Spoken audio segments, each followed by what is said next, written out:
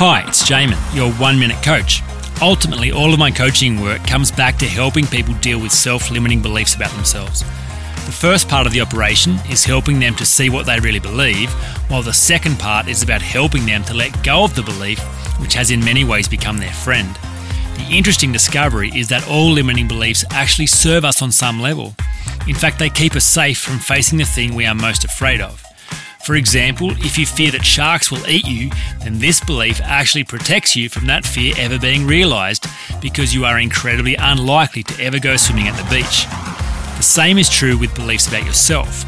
If you fear you are not enough, this limiting belief will keep you from ever putting yourself out there in situations where you could be found lacking.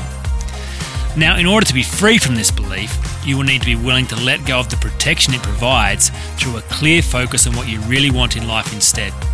For more information, go to oneminutecoach.com.au.